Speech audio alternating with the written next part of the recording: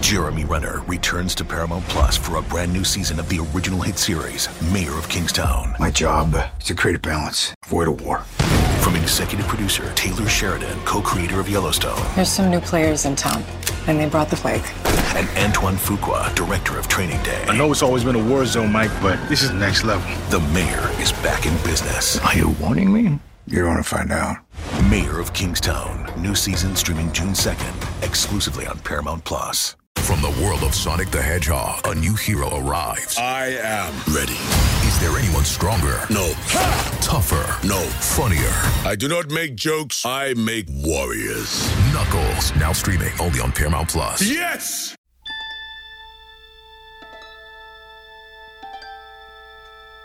Welcome to another episode of Star Trek The Pod Directive. I am one of your hosts, Paul F. Tompkins. I'm the other one of your hosts. I'm Tawny Newsome. What's going on? What's going on, as Marvin Gaye once asked us musically? Do you think he ever got an answer?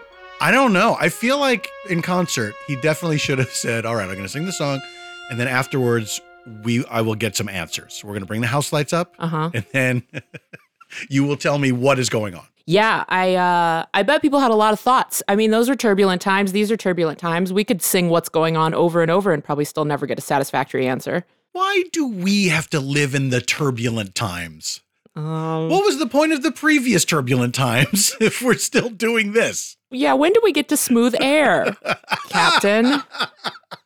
I'm sick of going through a little chop. Yeah, I don't want the flight attendant seated right now. I want beverage service.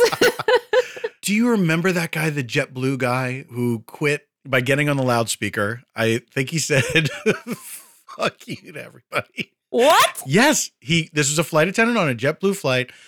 He grabbed some Heinekens and he hit the slide, the water landing slide. Oh, I love this. And that's how he quit his job. I love this. Dear listener, I promise we'll get to the Star Trek. This is a Star Trek podcast, I promise. But this is important, dear listener. This is if important. you have access to a slide at your place of work and you go to quit that job, you must take the slide. Yes. So this applies to anyone who works at a water slide amusement park. Yeah. What other places of slides? Playground Factory. Playground Factory. Yep, you got to take a slide right out the door. Firehouse? I guess you could slide down the pole. What if firemen had to go down a playground slide to get out?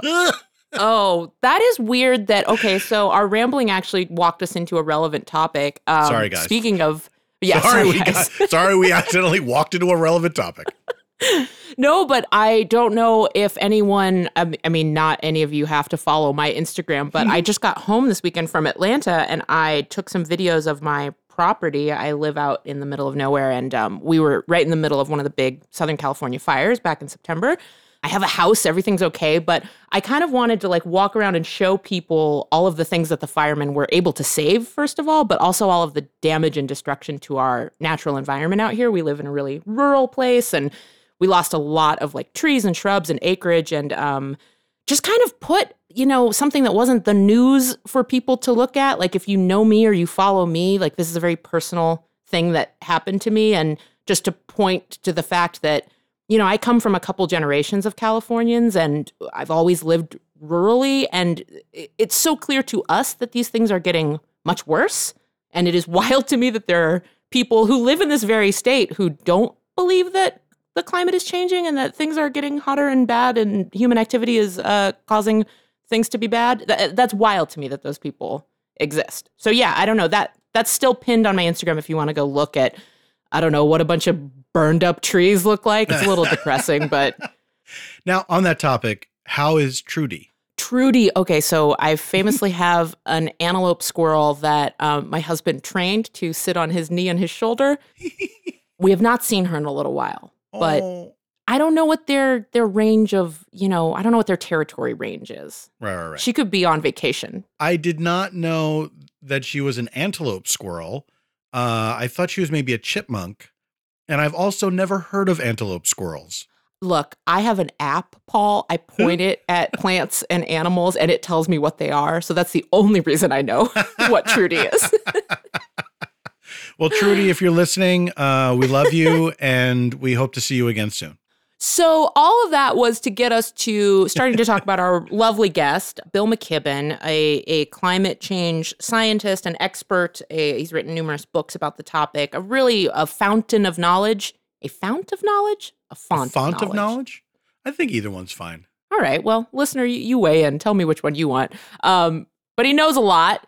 And Paul got to sit down and chat with him. But, I was thinking about how Trek has always dealt with the understanding of climate change as just a fact to me. It seems like, there weren't a lot of episodes that really hammered home greenhouse gases or whatever. It wasn't overt, but the mere treatment of taking care of the earth and environmentalism was just baked into 24th century ideals in a way that to me was always really profound. I think of episodes like Force of Nature from The Next Generation, which had to do with the pollution of space from warp technology.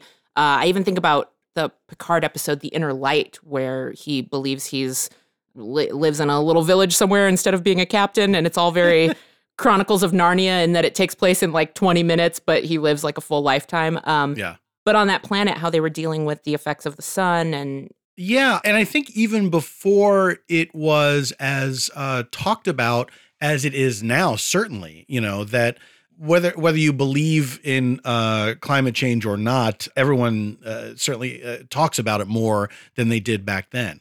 And, I'm a bit older than you, so I remember when recycling or anything like that was looked at as sort of hippy dippy, and that was almost like a sketchy kind of joke, people that cared about like Greenpeace, anything where somebody cared about the earth was like, okay, whatever, woo woo. And now that we are all, loading our glass bottles into specific trash cans and stuff like that, and then also being told, yeah, that doesn't really do anything either. Yeah. That we have started ourselves down a path that is going to be so difficult to reverse and to mitigate even. It's really scary. And it's very, one of the things when I was talking with Bill that I was, very much keen to know, is it too late and what can we do? Because it's overwhelming. When you think about it, it's really overwhelming. And in our lifetimes, like, I don't know what truly horrible things I'm going to see by the time I'm gone. You know what I mean? But knowing that not that long after I'm gone, even if we start doing stuff right now, even if the Green New Deal is enacted today, there's still some damage that's going to be irreparable. And we're going to lose some things that we really don't want to lose because we didn't act fast enough. And it's very sad, but trying to have hope is what Trek is all about. And the idea that one of the things that I love about Trek is the idea that it acknowledges what fuck-ups we are as a species, but says eventually we get it together. Yeah. And you got to hope that we get it together, but it's really terrible to be living through, times that would be referenced in Star Trek that would normally be in our sort of distant bad future. Old days. Yeah, exactly. These turbulent times. Yeah. So when you see them talk on any Trek about some weird time in the 21st century, it's like, no, that's us. Yeah. Oh, we have to deal with that. Yeah. I was even thinking, it was funny. I rewatched The Inner Light somewhat recently, and just watching, there's the scene where fake Picard, I think his name was Kamen, his adult daughter comes into the room, and he's like, you shouldn't be outside for so long. And she's like, I wore all your skin protective garment. And you look at her and she's just wearing exactly what I have to wear to go outside at my house. Like just a big straw hat, long sleeve, probably some sort of SPF. Yeah. This is in a sci-fi show about a wild planet that is being killed by the sun. And I'm like, wait a minute, this is me now. But yeah, I think, I have hope.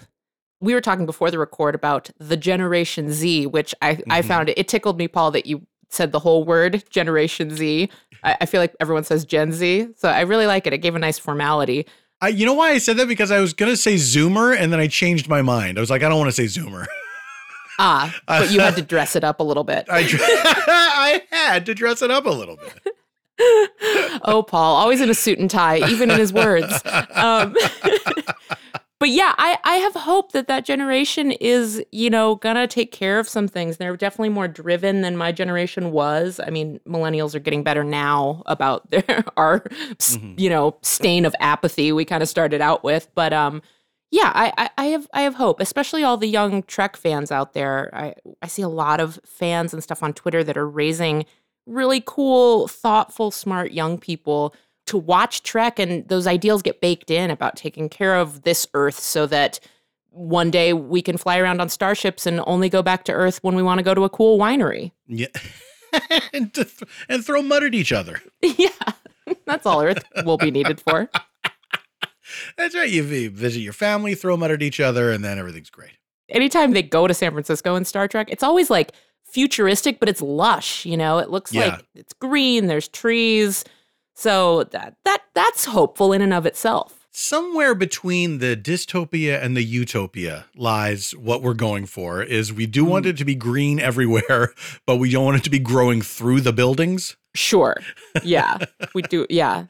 What's between dystopia and utopia? Just like fine? Yeah, just fine. Things are fine. Let's make everything literally fine. Not on fire, wearing a little hat, sitting at a table, having a cup of coffee. This is fine. That dog doesn't know what he's talking about. It's not fine. Somebody needs to tell him. Somebody needs to get that dog out of that burning house. All right. This has been We Describe Memes to You. And you Ken has cheeseburger. That's right. I'm going way back. Wow. OG meme. OG meme. That's what they call me. Oh, I'm going to start from now on. All right. I accept it. I accept that mantle. Speaking of mantle, the Earth has one. It also has a crust and a core. And we talked with Bill McKibben. I thought you were passing some type of verbal captcha just now. Man, woman, camera. Yes, I talked with Bill McKibben about the scariness and how things could be not so scary. He's a brilliant man and author, and it was comforting to listen to what he had to say. So hopefully people will feel the same way. Check it out. That interview after this break.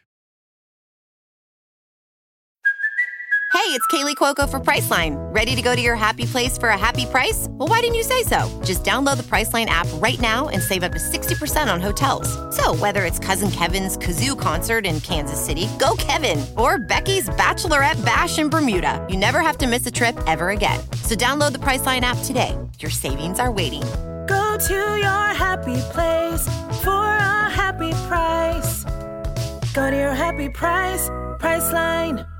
Get the best merch in the universe with Star Trek products from ParamountShop.com. Shop Galaxy shirts, NX-01 hats, Starfleet Command sweatshirts, and more.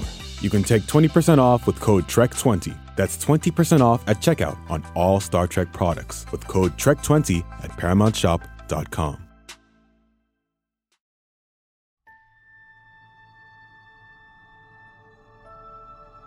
Hey everyone, it's Paul. You will notice that Tawny is not here for this interview. When you hear it, it's just going to be me talking with Bill McKibben.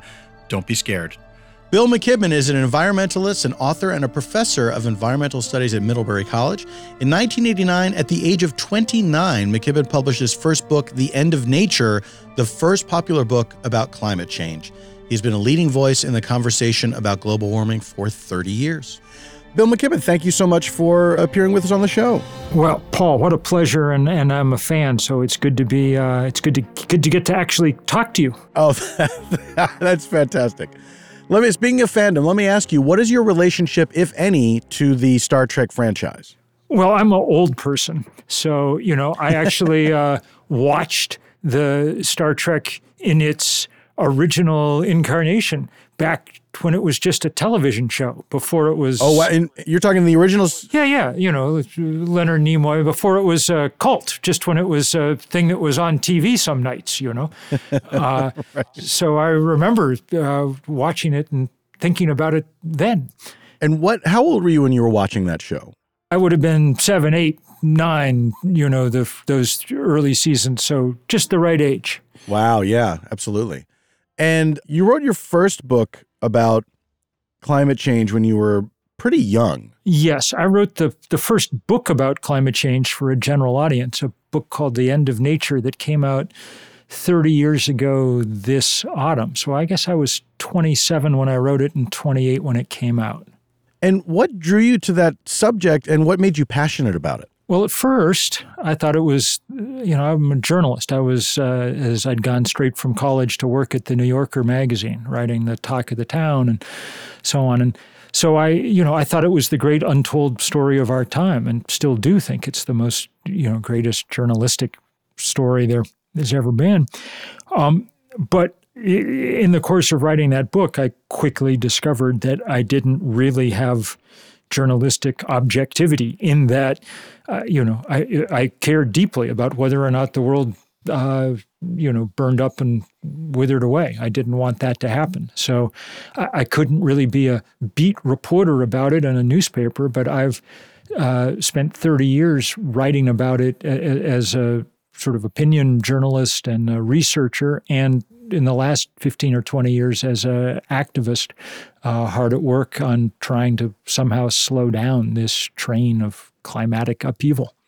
That's a very dramatic turning point to realize as a journalist that you care too much about this subject to be objective about it. But it seems so funny that it's a thing that obviously everyone should care about, and that to have an objective viewpoint of whether or not the earth burns to a cinder is kind of darkly funny if you think about it. Yes. Objectivity in this case is highly overrated. It actually led too many journalists for too long to sort of treat the whole thing as a he said, she said sort of story, and that did not help. It's only in the last few years that we've begun to see truly great journalism from the New York Times, the Washington Post, and a bunch of others who have done remarkable work, not only on the science, but on the really basic task of uncovering the fact that the fossil fuel industry knew everything about all this, back in the 1980s, and then spent decades staging a completely phony debate about whether or not global warming was real. A debate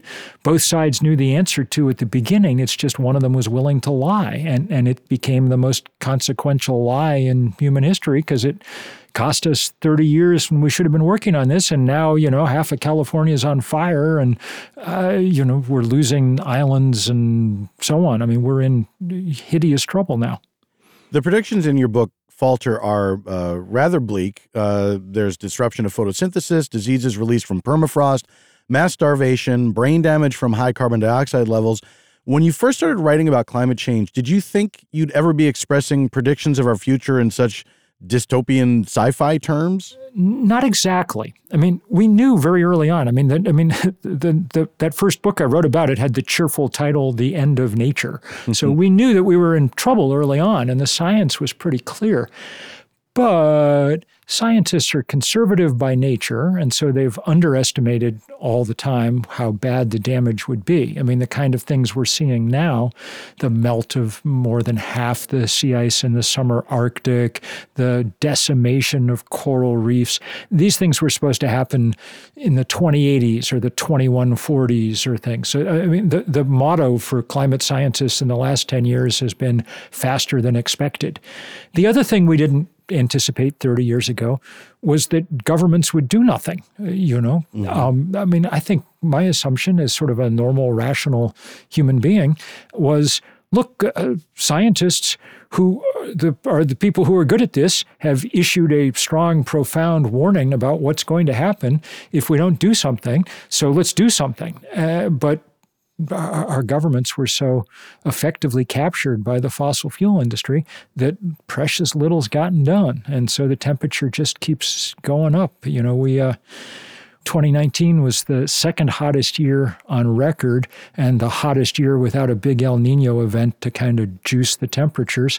We had the hottest month ever recorded in our planet this last year. August was the hottest month there ever was. I mean, we're in a world of hurt now, and we're still pretty near the beginning. We've raised the temperature 1 degree Celsius, and that's caused the chaos that I've described. But we're on path to raise the temperature on current trends. Even if we kept the promises we'd made at the Paris Climate Accords, the temperature would go up about 3 degrees Celsius, 5, 6 degrees Fahrenheit.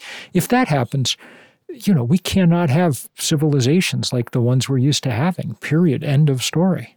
It seems staggering to think that there are people that know that this is happening and don't care. Like the nihilism of that, of there's enough people in charge, in power, that are saying, this doesn't really affect me. I'll be gone before, most of these changes really start to affect the public at large. And of course, I can live comfortably because of wealth or because of power until I'm gone, and it really just takes over the entire world.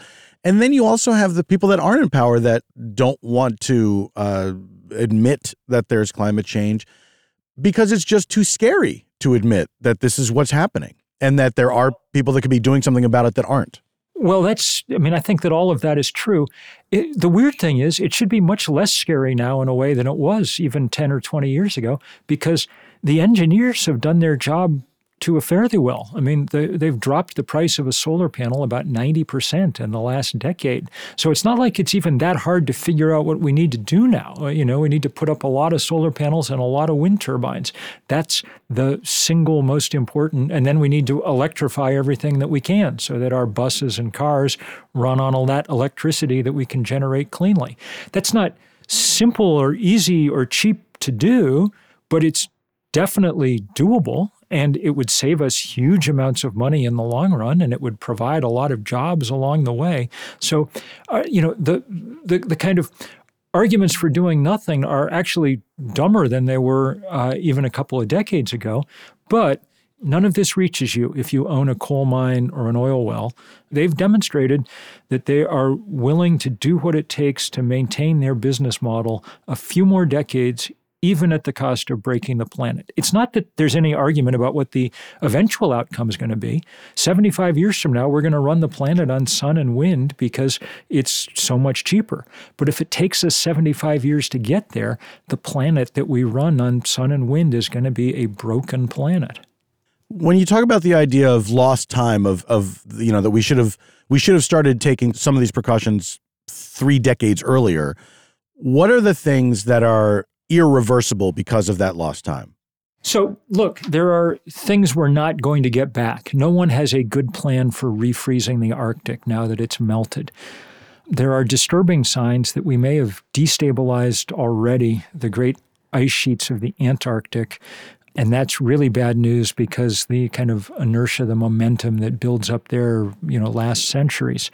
And there are really tragic losses that have come already. The Great Barrier Reef is the largest living structure on planet Earth, but it's half as living as it was 3 or 4 years ago. The coral reef scientists are pretty clear at this point that even if we do everything right, we're going to lose that incredibly interesting corner of God's brain, in the next few decades. So there's already lots of pain and loss. And of course, it hits hardest those who have done the least to cause it. At this point, we're not trying to stop global warming. We're trying to stop it from going so fast and so hard that it just overwhelms our ability to have societies. And that's why it's so interesting maybe to think about this sort of from the lens of a planet, which is, something you can do if you're thinking about Star Trek or science fiction, but it's not something we do very often. We all seem to live on a flat piece of cozy, homey Earth that we recognize, and so it keeps us from thinking very often that, in fact, the Earth is a planet just like Mars or Venus or whatever. Its physical systems are the single most important thing about it. As far as space exploration goes, is that helping us to understand Earth's vulnerability, or are we also using that to maybe find a new home once we completely trash this one? Well, certainly in the past, it's been useful. NASA's provided some of the best information that we've had about what's going on this planet. And they actually described their work for years as a mission to planet Earth was one of their big, mission statements. Needless to say, under the Trump administration, we've stopped all that kind of nonsense, and NASA's not really supposed to be doing any of that anymore. Now we're privatizing the exploration of space. I end this book falter down at Cape Canaveral watching Elon Musk loft one of his SpaceX rockets into the stratosphere. And, I'm enough of a child of the space age of the 60s and 70s to be moved by that and to see it, was a wonderful thing. On the other hand, there's something a little disconcerting about the fact that the one thing that unites all the richest guys on the planet is that they're all trying to leave, Granted, we might be better off if they all made it off to Mars and spent their time peddling each other, Amazon coupons and things. But still, there's something mildly disconcerting and mildly annoying about the fact that they're not using that wealth to try and do the work that we need done here on the one planet that we've got. What we've learned in the years since Star Trek debuted about the rest of the cosmos is it's not exactly, as far as we can tell, it's not really, in the end, filled with Klingons. We seem to mostly be it. The most hospitable other corner of our galaxy that we've been able to ascertain is way less hospitable than the least hospitable square meter of our planet. Find the driest desert in the middle of the Sahara, the deepest trench in the Pacific, and it's way more conducive to life than any other place we've found on, out in space. So I think we'd be smart to treat our world with some of the same kind of wonder and interest that the crew of the Enterprise kept treating the places that they stumbled into in their voyages. I can remember that when they would land, someone would always, the minute that they touched on alien soil, somebody would pull out a tricorder and sample the air. Mm-hmm. And that was like the first job was to find out, which is actually a good first thing to sample, so you can figure out if you're going to be able to breathe or not or whatever. Well, look, if you sample our air, it's way different than it was for all the rest of human history until the last, few decades. The atmospheric concentration of carbon dioxide has gone from 280 parts per million to about 410 parts per million. That doesn't sound like so much, but because the molecular structure of CO2 traps heat that would otherwise radiate back out to space, it's the heat equivalent every day of exploding 400,000 Hiroshima-sized bombs. That lets you know why we've been able to melt all that ice, continent-sized, millennia-old, meters-thick sheet of ice across the top of the planet. The planet looks different from outer space, profoundly different than it did when those first pictures from the Apollo missions came back in 1968 and 1969.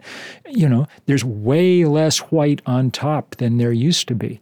I sometimes try to imagine what people looking on from a different galaxy would be making of what we're doing. If they're looking at our Earth through a telescope, through scientific instruments, and trying to figure out what on earth is going on, why there's this insanely rapid change in the atmosphere, what human beings could possibly be trying to accomplish.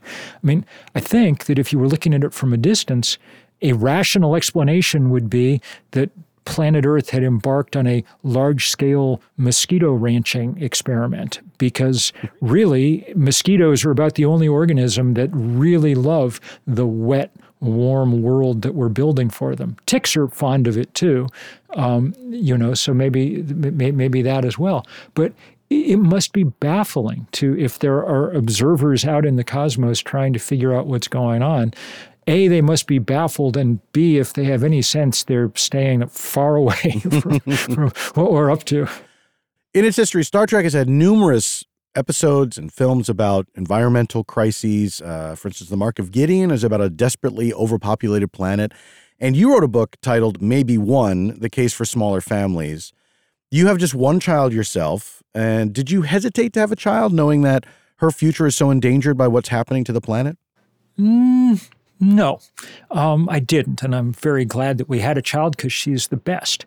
And I don't think that population is driving climate change at this point. In fact, population's one of those places where you actually can tell a kind of good news story about human agency. In the 1960s, there was a huge focus in the U.S. on population. Writers like Paul Ehrlich were, talking about the population bomb. So it was no wonder that a Star Trek episode fixated on that.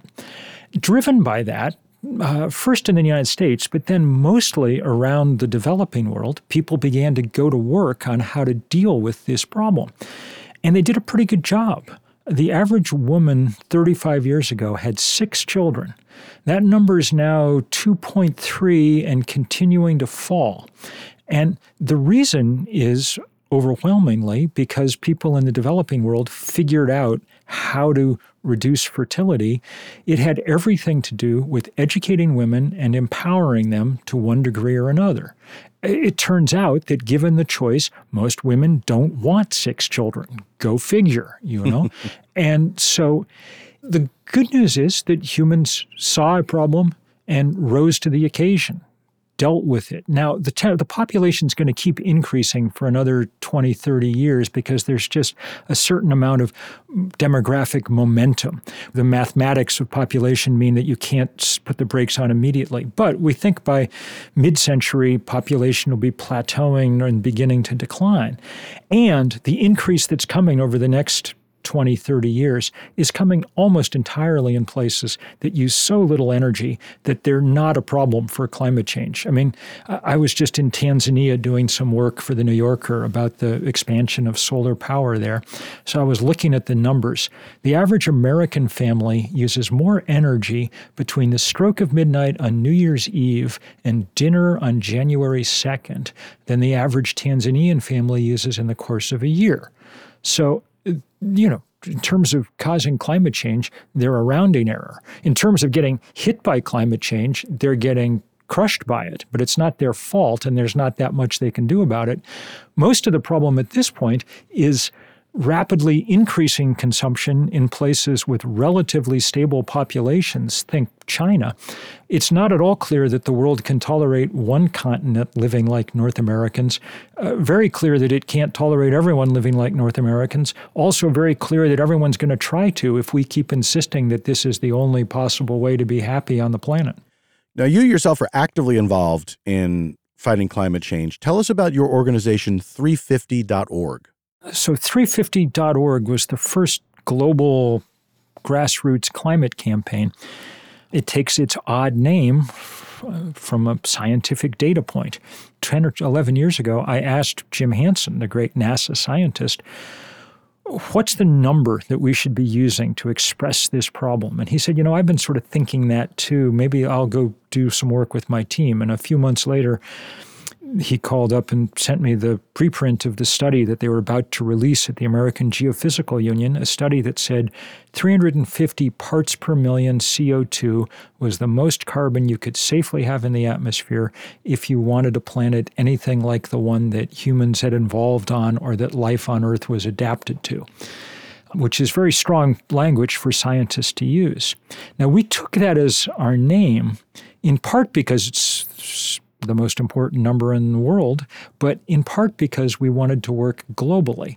And we figured that Arabic numerals would cross linguistic boundaries more easily than English words and phrases. People said, it's too complicated. No one will be able to understand, there's a bunch of numbers and so on. I said, I don't think it's that complicated. All you need to know is, here's how much you could have and we're above it. It's like if you go to the doctor and the doctor says, your cholesterol's too high. You're in the zone where people have heart attacks. That's the moment that most people say to the doctor, okay, what pill do I take? How can I change my diet? Only real idiots go home from the doctor and start searching the internet for websites that say cholesterol doesn't exist, or it's not real or something. So it turned out, our first day of action was 10 years ago this last autumn, and we managed to coordinate 5,100 demonstrations in 181 countries around the world. CNN called it the most widespread day of political activity in the planet's history. They weren't as big as the great demonstrations of this last year, the ones that kind of followed Greta Thunberg and the school-striking youth who have done such a remarkable consciousness-raising job. But they were the beginning, the foundation on which much of that is built. And right from the start, there were lots of people who understood this is a hideous problem and we better get to it. In addition to Greta and those children that did the walkouts in the classes, when a show like Star Trek dramatizes ecological issues, is that helpful? We certainly in the entertainment industry like to think we are helping, but can you tell us, are we? Absolutely. It's incredibly important to have this sort of top of mind. I mean, the biggest problem, the biggest challenge for activists is not changing the law, it's changing the zeitgeist, changing people's sense of what's normal and natural and obvious, what we need to do and what's happening. And, this was the place where the fossil fuel industry spent so many billions of dollars trying to convince people that there was no problem. And for a lot of people, for a long time, that worked. I mean, hell, the president of the United States believes that climate change was a hoax invented by the Chinese, which is an idea delusional enough that if the guy next to you on the bus was muttering it, you would get up and change seats, But the counter to that, the antidote to that is precisely lots of artists and writers and filmmakers and musicians and everybody else helping. The scientists have done the best they can. Anybody who can be persuaded by bar graphs and pie charts has been persuaded by this point because the science is overwhelming. Now we need to reach whatever the other hemisphere of the human brain is. I always forget what the left brain and the right brain, which one's in charge of what. But one of them really likes bar graphs and the other likes movies, And so we need to reach that side too. Star Trek has always offered a positive vision of the future. Like it refers to the past, which is pretty much our present, and near future as going through dark times. But then the idea is that eventually humanity gets its act together and we're now peacefully exploring space. Do you feel that science fiction has grown darker since Star Trek first debuted in 1966? And do you think that's because of what's happening to the planet? Yeah, I think science fiction is often the most dystopian aisle in the bookstore. And I think it's because science fiction writers have taken upon themselves the duty, sort of uniquely, of taking characters, people like you or I, and holding them up against the scale of modern technology, whether it's the technologies causing climate change or artificial intelligence or human genetic engineering or any of the other things. And when they do that, they find that the scale of those things just overwhelms the human scale. And I think that's why so much of it is so dark and difficult. And we owe science fiction authors an enormous debt of gratitude for taking on that difficult task. Having said that, there is great writing going on, but I will say that I think the darkness of a lot of science fiction is a real warning that we've kind of moved past the exuberant moments of the 1960s where Star Trek had its birth and into a very different world. What does the future hold for planet Earth? Can you tell us, if you look 50 years in the future, what's the best outcome that you can foresee and what is the worst? The best outcome would have seemed like the worst outcome 50, 60, 70 years ago. No one would have believed it. But I mean, the best we can hope for at this point is that we hold the rise in temperature on this planet to about 2 degrees Celsius. If we do everything right at this point, the rapid conversion to renewable energy and so on, we might be able to do that, 1.5 to 2 degrees. That's at the bleeding edge of the technically possible. But if we did everything we could, Green New Deal and, everything that Senator Sanders and Senator Warren and people are talking about, maybe around the world we might be able to do that. If that happened, lots and lots of trauma and difficulty. We've raised the temperature 1 degree already, and that's caused the trouble I've described. 2 degrees won't be twice as bad. It'll be much worse than that because this is going to be exponential, not linear, as we cross various tipping points. But Perhaps we can build a world that kind of works like that. And if we do, well, there's certain things about it that could be sweeter. The move from fossil fuel to renewable energy, for instance, is a move from a world where power is held and concentrated in the hands of the small number of people who happen to be sort of camping atop the world's isolated supplies of hydrocarbons. These are mostly bad people, the Koch brothers, the king of Saudi Arabia, whatever, who have extraordinarily outsized power simply because they control those supplies of oil and gas. It would be nice to replace that with power that comes from the sun and the wind, and hence comes from everybody's town, all over creation. That might be one of the ways that we ushered in a more localized, more democratic, fairer, less inequitable world. So that's the good prospect, a world that's dealing with real difficulty, but dealing with it in a kind of ethic of human solidarity. The bad world, the world where the temperature is rising steadily and sharply, and where we're devolving not an ethic of human solidarity, but an ethic of, kind of look out for yourself, that one is truly terrifying. You've watched what happened over the last couple of years to the politics of Western Europe and of the United States, as in each case, 1 million refugees appeared on their borders. In the case of Western Europe, they were coming from Syria, driven by a civil war that in part was driven by the deepest drought in the history of what we used to call the Fertile Crescent. In the U.S. case, they were driven by, among other things, the deepest drought in the history of Honduras and Guatemala, which has made farming all but impossible for many people. In each case, 1 million people was enough to short-circuit, discombobulate, fry the politics of those places. The ugliness that resulted is all around us. Now consider that the UN estimates that unabated global warming will produce perhaps 1 billion climate refugees in the course of this century. Multiply that discombobulation that we've seen so far by 1,000. 1 billion is 1,000 million, I believe. And that would presage a world you don't want to live on, is all I can say. The people who would take it absolutely hardest are, as always, the people who did the least to cause it, the people who live in the deltas of Bangladesh, the people who live on Pacific islands that are disappearing, the people who live in the parts of Africa that are turning to desert. But we're all going to take it in the chin. In fact, we already all are. I mean, when California has to be cutting off power to large parts of the state simply to prevent forest fires, which happened time and again this past autumn, that's a pretty good sign that we're already moved into the rapids right above the waterfall. I don't want to live in that kind of world, and I don't want my kids to live in that kind of world.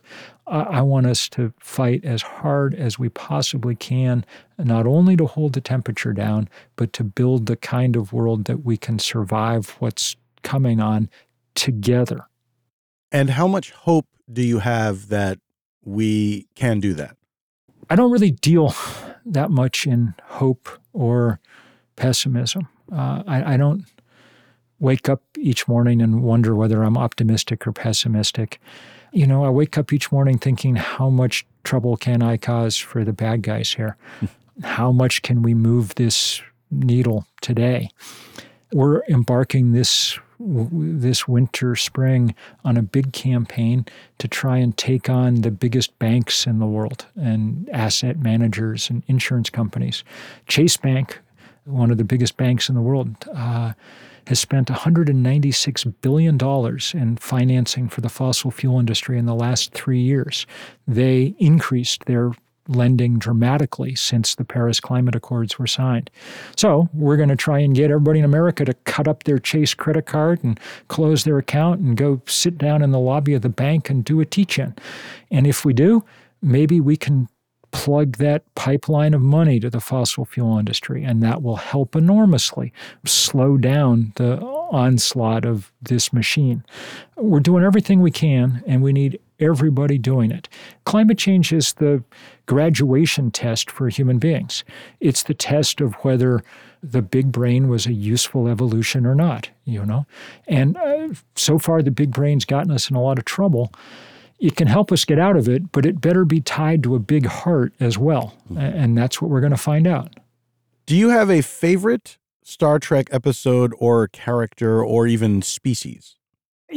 Corny as it sounds, I'm actually partial to Captain Kirk of the Shatner era, simply because he manages to display deeply human characteristics. He's weak and vain in certain ways that human beings are, but also noble in the way that humans are capable of being.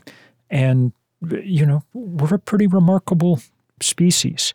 We're causing lots of trouble right now, but most people, when you get to know them, are good and funny and kind and not so driven by greed and craziness that they'd be willing to take the world down with them. So let's hope we can figure out how to kind of bring that character out in all of us quickly. Star Trek has a lot of inventions, things that make life a lot easier for the crew of the Enterprise. What fictional Trek invention do you think would be most helpful today? You have food replicators, transporters, you have holodecks, dilithium crystals, stuff like that. Yeah, I think we've got actually the miracle technology that we need. The solar panel, if you think about it, is a miracle. You point a sheet of glass at the sun, and out the back comes light and information and modernity.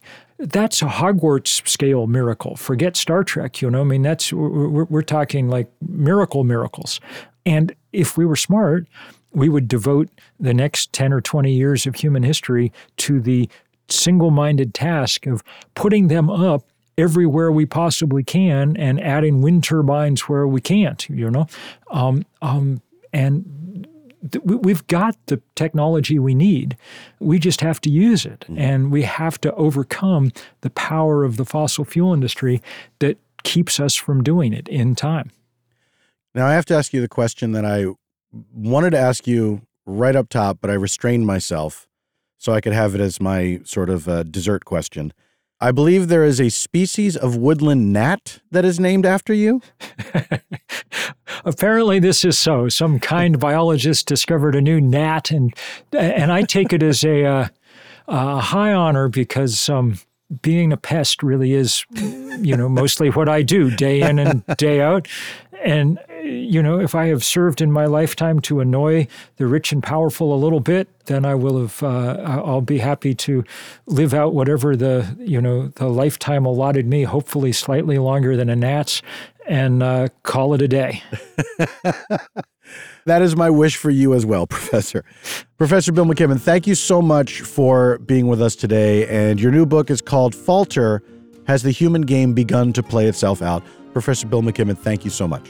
Exactly right, and let's hope we can keep the question mark in that title for as long as possible. Agreed.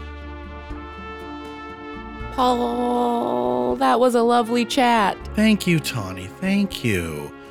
Look, tomorrow is an important day. Yeah. Well, it depends on when you're listening to this, but at the time that this episode drops... I'm going to say tomorrow is always an important day, no matter when you're listening. That's true. As Bill McKibben said. But yeah, obviously this comes out on a Monday, and tomorrow, as of this recording, is Election Day. For our U.S.-based listeners. Yeah, hopefully everyone that is eligible to vote tomorrow has a plan. If you don't, get one together. Make sure that you fill out your ballot, drop it off in person, either at the polling place or at the drop box. But please do vote. It's important, and it makes a difference. And I would also like to add that if you're a Trek fan, or if you're a fan of this very Earth, I'd love you to keep those ideals in mind when you vote for somebody. Maybe vote for someone who also seems to care about this very Earth. But it's up to you. Yeah. The choice is yours. It's up to you, but Picard is always watching. Picard is always All of your Star Trek heroes are watching you in the ballot box. They're in the ballot box? Are you in the box? They're watching you in the ballot booth. Yeah, you're They're in the judging you. ballot They're box. thinking about you. Look, neither of us have ever voted. We don't want to get jury duty. So we don't know what we're talking about. Is that how you get jury duty? No, that's a myth. That's an old legend. They wouldn't vote because they thought that's how you get jury duty. Oh, that sounds like sneaky voter suppression. It really does. Like, hey, you know this annoying thing everyone hates? Yeah, if you exactly. don't vote, you don't have to do it. Ugh, what a dirty trick. Also do jury duty. It's awesome. Yeah, it's awesome. You love hearing about a murder in a podcast. Why don't you go try and help a real one? You hypocrites. Anyway, I hope no one has to hear about a murder. I hope everyone's safe. I hope everyone who's able to votes tomorrow. This is a little off the rails, but you guys, at this point, you're here for some reason, and it's probably part of it is us. So, and hey, man, everything's off the rails right now, so why should we be any different? Turbulent times, man. Turbulent times. Turb times. Thank you for listening, and we really appreciate it. Please do subscribe to the show if you haven't yet. Spread the word about it. Rate and review us on the places where you rate and review things, and we look forward to being back with you next week, no matter what happens. Yep. We'll be here. Bye-bye. Bye-bye.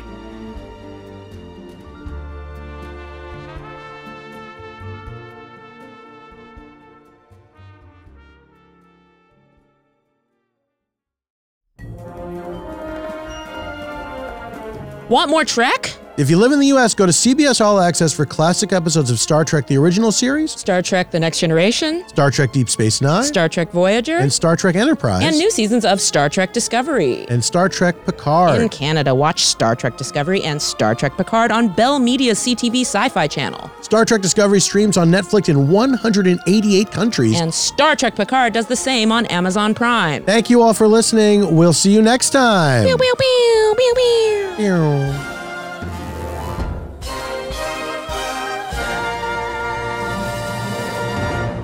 Jeremy Renner returns to Paramount Plus for a brand new season of the original hit series, Mayor of Kingstown. My job is to create a balance, avoid a war. From executive producer Taylor Sheridan, co-creator of Yellowstone, There's some new players in town, and they brought the plague. and Antoine Fuqua, director of Training Day. I know it's always been a war zone, Mike, but this is next level. The Mayor is back in business. Are you warning me? You're going to find out. Mayor of Kingstown. New season streaming June 2nd, exclusively on Paramount Plus. CBS Friday. TV's hottest show is Fire Country. I'm not a hero. I'm in orange for a reason. They're taking 12 months off your sentence. You're free. With a special epic season finale. Now that I'm out, I need something to get me up in the morning. You are a firefighter. Used to be. That will be unforgettable. In the name of your life's happiness, go get your girl. She's getting married tomorrow. Since when do you let anything get in the way of what you want? The Fire Country season finale, Friday, 9/8 Central on CBS and streaming on Paramount Plus.